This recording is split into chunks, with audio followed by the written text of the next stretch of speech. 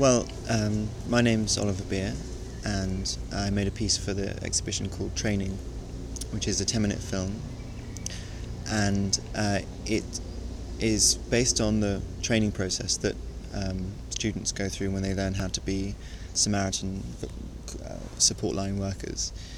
And what I've done is emulate the training process with some students, and I've created a script which they are listening to as a sort of training call. It's actually quite hard to describe the piece, really. Jazz, what do you?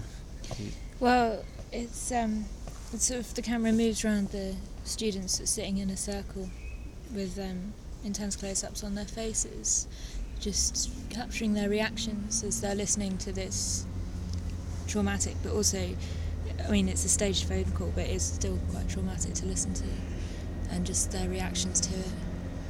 Actually, it's quite amazing. The girl who acted the phone call was she's not a professional actress, and in order to make it as real as possible, rather than scripting it word by word. I did script it word by word, but then I decided that to make it as realistic as possible, I'll actually sort of bullet point it and then spend a couple of hours with her getting the story really into her head.